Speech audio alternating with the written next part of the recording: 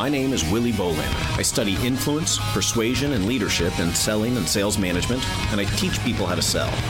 In this podcast, we'll talk to some of the world's top sales leaders and see what we can learn from them. Welcome to the Sales Lab. This episode of the Sales Lab is brought to you by the 2021 National Collegiate Sales Competition, a virtual sales recruiting event and role-play competition happening March 5th through 8th, and hosted by my undergraduate alma mater, the Coles College of Business at Kennesaw State University, just north of Atlanta, Georgia. Let me read a little bit from their website. The National Collegiate Sales Competition, or the NCSC, participants come from the most elite sales programs from universities around the world. The exceptional education, training, and faculty have collaborated to develop the next generation of sales leaders. In fact, I'm told there will be about 72 schools sending teams to this year's event, with each of these schools sending multiple student representatives. In other words, this will be a huge source for job candidates. What does it mean for you? Well, if you're a company looking to hire top sales talent, you need to be involved in this. I should point out that in addition to their main event in March, the NCSC will also hold a preliminary virtual career fair on February 12th. So there are plenty of ways to get involved and find the right salespeople for your organization. Visit www.ncsc, as in National Collegiate Sales Competition, -KSU, as in Kennesaw State University, .org for more information on how you can get involved.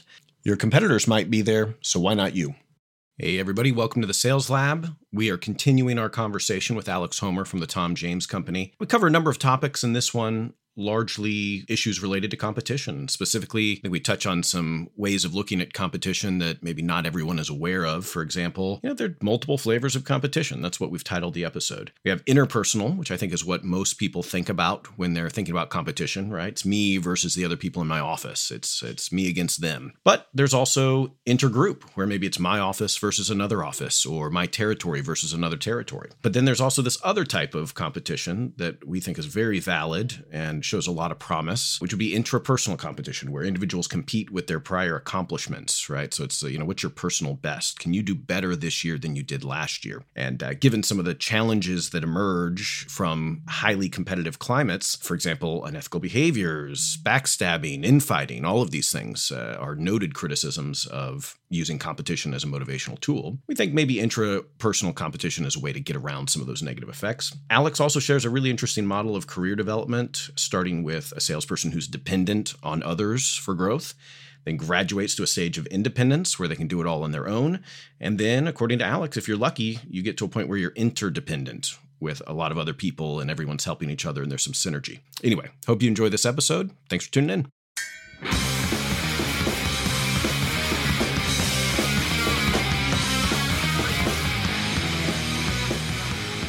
Now, you mentioned to me earlier, before we really started down this line of conversation, that you sort of feel that this year has been similar to the year that you started. I think you said 2008.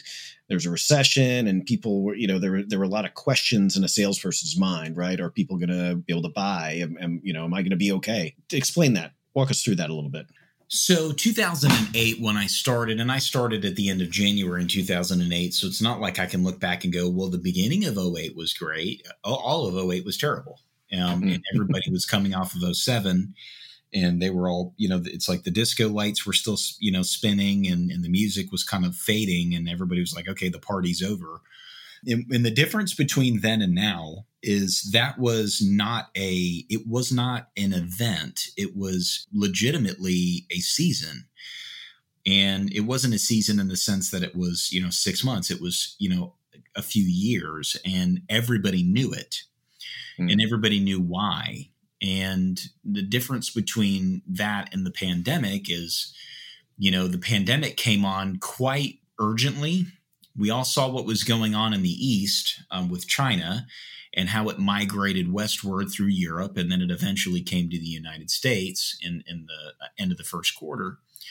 People knew what was coming, and then when it got here, we moved on things so swiftly that it created this economic event, and everybody knew what it was from. It's everything shutting down.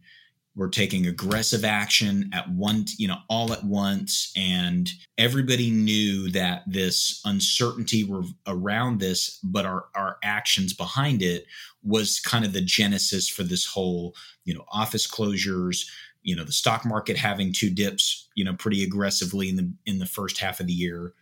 Everybody knew what that stemmed from. And I think people's perception was that it was going to be, shorter lived than the economic situation of 2008 and 2009. And so people are making money. I think there's a level of uncertainty that has kept a lot of the economic outlooks to be probably more people setting higher or lower expectations about it. But if you look at other industries, home sales have never been higher than they've been right now. People are refinancing. People are buying houses. People are buying cars. People are buying in a low market. When in 08 and 09, people were not looking at the market opportunistically. People were looking at it like, we just need to get through this. We're just in trouble. Yeah. We're just in trouble, right? So that's why. That's interesting. Do you suppose it, at least the way it was framed, that the quarantine and all of this was sort of framed? I think we all initially thought that it was going to be temporary. So you think people are better at perceiving a setback as temporary versus one of ambiguous length, I guess? I think it just depends on what your experience level is. You look at different generations. And I had a really successful client of mine explain this to me the other day. And he said, you know what one of the most productive generations that we had economically in the United States was? And I said, what? And he said, it was the years between the 60s and the 1980s to the early 1990s. And I said, well, why do you think that?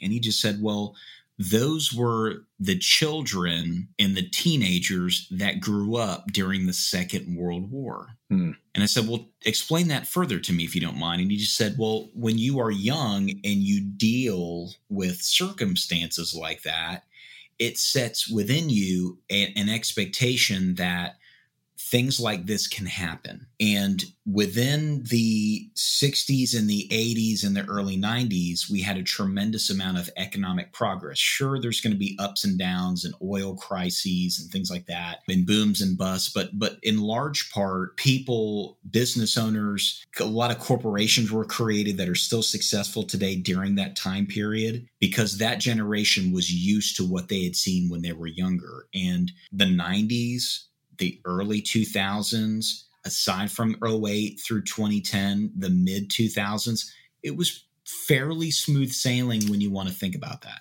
And people were not really used to dealing with things like what we're dealing with right now.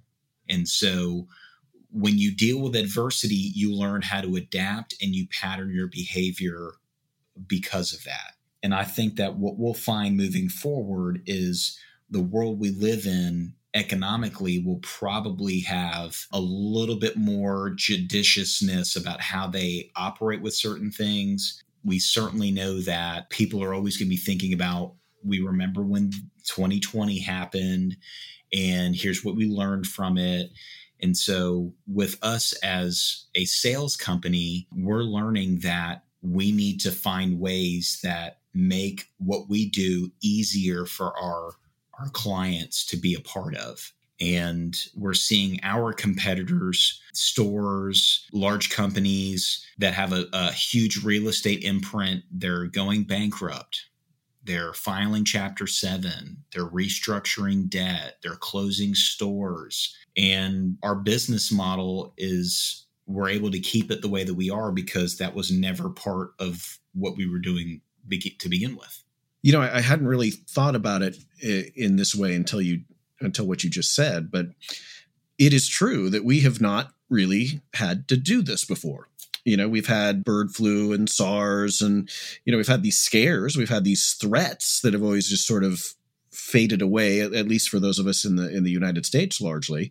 But we have not really ever, at least in, living memory, had to deal with something like this. So it's in some ways no wonder that you see so much chaos and differing opinions and, convoluted information saying, oh, this is good, this is bad, vice versa, all of this confusion, because honestly, nobody alive right now has ever had to deal with this in the United States. Absolutely. Maybe makes it a little bit more justified. One of the other things that we wanted to talk about was competition. And I know one of my doctoral students, a brilliant guy by the name Alec, so not Alex, but Alec with a C, which is quite annoying to me because I often have to refer to him, it's like a project that belongs to Alec. I refuse to try to make it Alex's, because then it sounds like Alex. So I just always say it like in the most convoluted way. Well, that is a project with which Alec is associated. Why don't you just call it Alec's project? Well, because then you think I'm talking about somebody else. Anyway, so Alec reached out to you. He's doing a little bit of research on. He's doing a lot of research actually. He's quite productive. But one of the things he's been looking at is competition within sales organizations. And of course, we've been using peer-to-peer competition and team-to-team competition, and certainly company versus company competition for all of time, right? And especially in sales, this is sort of historically ubiquitous, right? I mean, every company talks about, oh, well, we're going to have a competition to motivate these people. We're gonna try to hire former athletes and former pageant contestants and people that have really had to compete and win and manage uncertainty. And so he called and asked you some questions about the nature of competition there at Tom James. Walk us through a little bit of what came out of that discussion. So Alec and I had a really fruitful conversation about the concept of competition within a sales organization, particularly ours here at Tom James. And one of the things that I think is a common denominator between a lot of people in our company and a lot of sales companies that do well is they have an inherent competitive nature that is seeking to be harnessed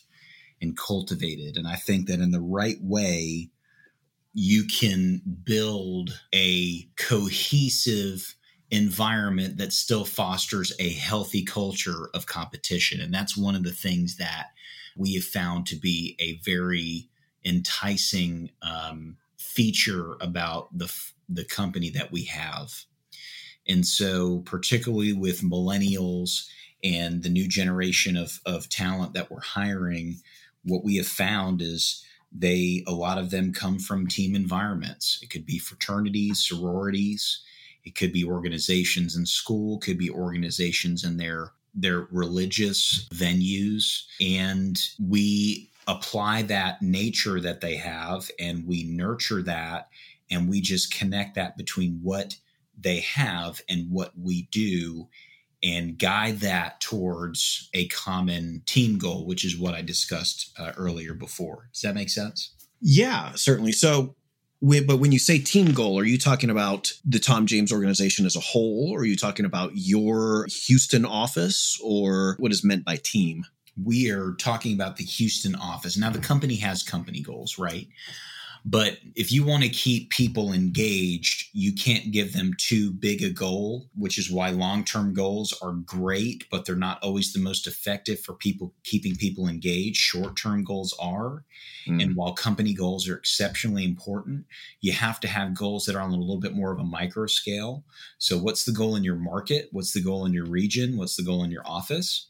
And then breaking that down into what are the individual goals for each partner on the team. And so what we do is we take each person's goals, we combine them, we determine what the office goals are, and we will work backwards from that so that everybody on the team wins. And when they do, the office wins.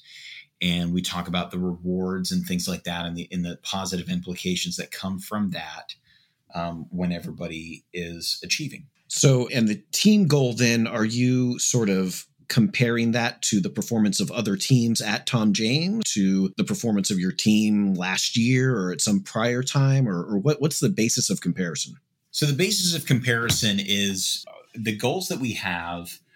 We don't necessarily compete with other offices. Now, we have rankings and things like that, but there are certain things that, we have offices that have 45 people. We have offices that have 5 people. So you can't have a competitive landscape on all factors being considered just between, 2 markets, right? A market in Idaho is not going to have the same opportunity as perhaps a market in St. Louis or Atlanta or somewhere else. So within the office, typically we're fostering a competitive environment to grow our numbers over year after year after year. So 2019 being our best year, How do we grow that into 2020? How do we grow next year on, off of 2020's numbers, things like that. Does that make sense? Yeah. Okay. So it's really about your units growth over time than it is about outranking Dallas office or something like that. Yes. Makes sense to me. Well, and this is a lot of what on this specific project, Alec and I have been bouncing around, and it's not just us. There's other people that have talked about these things. Wyatt Schrock, a friend of ours who's up at Michigan State University, I think has some work on this. And there's a few others that say, when we talk about competition or competitiveness, there's a temptation to think about that in sort of the most basic terms, which would be, what have we seen in movies? What have we seen, on Glengarry Glen Ross? Well, the competition that Alec Baldwin is talking, hi, Alec, I know you're listening, that Alec Baldwin is talking about in Glengarry Glen Ross is very specifically against your peers, against your neighbors, against your friends, Well, that's not the only flavor, right? We can do it between teams, that way the guy in the cubicle next to you, you don't have to have any hard feelings toward, because you two are going to work together to beat out the Boston office or something, right? And then there's probably more than this, but there's at least one more type, which is simply an intra-individual type of competition, right? I want to be better than I was yesterday. And I know that having gone to a couple of you all sales meetings, which are always a hell of a lot of fun and really interesting to see all the things that you guys do for your salespeople. But when I go to those meetings and I see things like you guys bring everybody up on stage who has had their best month yet during the prior 6 months. And that to me is like a perfect example of what intrapersonal competition would look like. We're not going to celebrate that you sold more than Amanda Latimer. You might celebrate. But what we're really going to celebrate is the fact that you had a better year this year than you did last year. And that's pretty amazing. It's not rocket science. Pretty much anybody could do that. But for some reason, when we think about competition, we think, winners and losers, winners and losers. Well, even if we look to sports, there's sports that don't really abide by that, in the first place. Swimming, you're just trying to beat yourself. I mean, yeah, there's going to be a competition and you'll win a trophy if you beat the other people at the swim meet. But, the thing that you're measured on if you're on a swim team is, did you do better than your prior time? So there's precedent for this type of thinking in other areas, sports and wherever else. But I don't know, it's just kind of interesting to us that it would be easy to implement that type of perspective toward competition. Any company could do it. It just modify the language you use, maybe change the awards you give and the recognition that you give out, but it's totally doable. And yet we don't see a hell of a lot of companies doing that. And I'm not sure why. Well, I think that companies are built a little bit differently.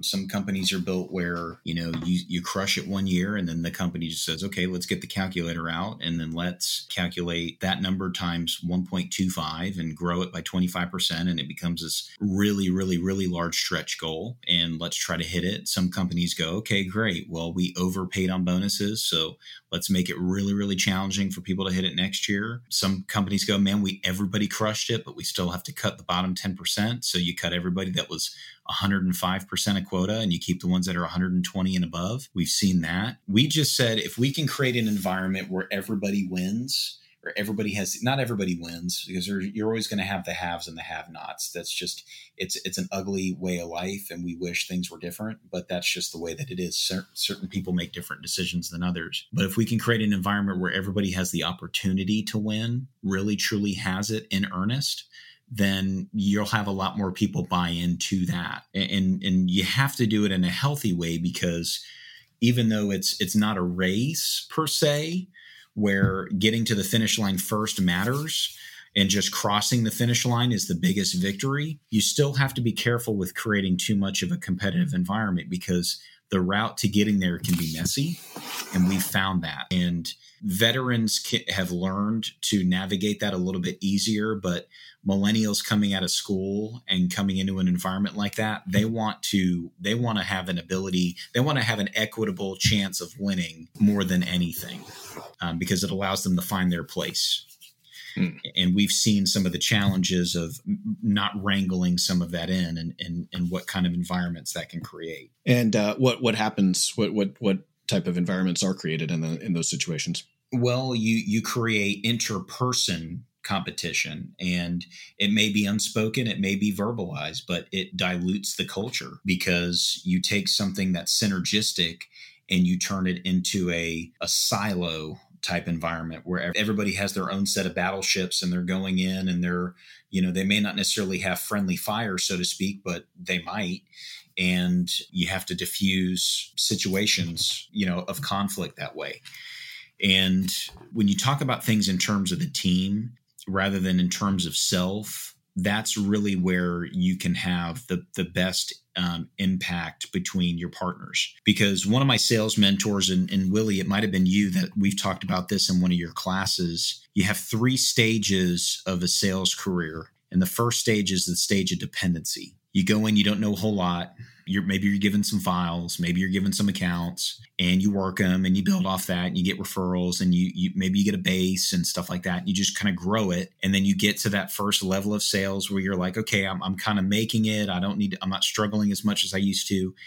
And then you go to the independent stage, which is I kind of know everything and I'm good at what I do and I can handle my own and I'm past survival mode. Well, in a competition environment, you get out of dependency, you go into independent mode, and then you never exit that because the best organizations that are predicated on sales, their culture is based on interdependence, which is everybody working together and everybody winning for a common goal.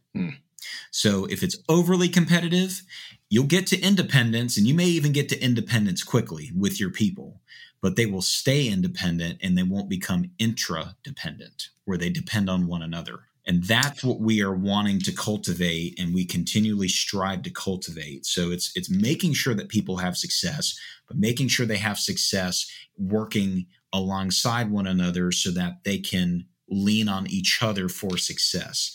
That's how championship teams get built in sports, as you've seen, right? Same thing. And so I'm sorry, I don't mean to interrupt. What are they depending on each other for? What is the interdependence about? Well, with what we do, you can't really, most of everybody has their own responsibilities, right? And in a lot of companies, it's the same way. So it may not necessarily be, well, I depend on Willie to measure this guy while I go sell this other guy. That's not how it works. It might be, I depend on Willie to support me in my goals and him motivate me and encourage me to hit my goals, and for me to motivate him and encourage him to hit his goals. And it may be something in a sense that in some of those sensitive situations, I choose Willie over choosing a client or a prospect because our relationship is more important than me making a sale kind of thing. So when you deal with some of that friendly fire situation, it's more about the team success than an individual success. But if you're not careful, and you've seen organizations like that, and I've worked for organizations like that in the past, people step on one another and there's no trust. Yeah, I like that. I like that interdependence. I don't know that I have heard those 3 stages, but I like it. I like that a lot. And you have to imagine that if you've been around for 20, 30, 40 years, and certainly in a business like Tom James, that you've got a pretty good book of business. You've got a pretty reliable, robust, large income at that point. So it's like, okay, do I really need to go and find a new prospect, or am I okay? Can I make myself feel good by helping somebody else make them feel good, as well? It's like, I don't need the commission from a marginal sell to make my life make sense, So it seems natural, but so many industries, so many contexts don't work that way. You're 60 years old and making tons and tons of money, and you're still maybe fixated on your own personal success. And I guess it's just a socialization thing. It's just a context thing, if that's the way the sales organization was that you sort of grew up in, that maybe you're just kind of bound to that. Maybe it's difficult to break away. Yeah, I think maybe it's born on a basis of fear. You act like you have no food on the plate, and you got to fight, kick, claw, scream, do whatever you can for everything that you have. And I understand and empathize for that. But Steve Jobs put it best in his commencement speech to, I forgot what university, but it was around just before he passed away. And he said, if you want to run fast, go alone. But if you want to go far, take others with you.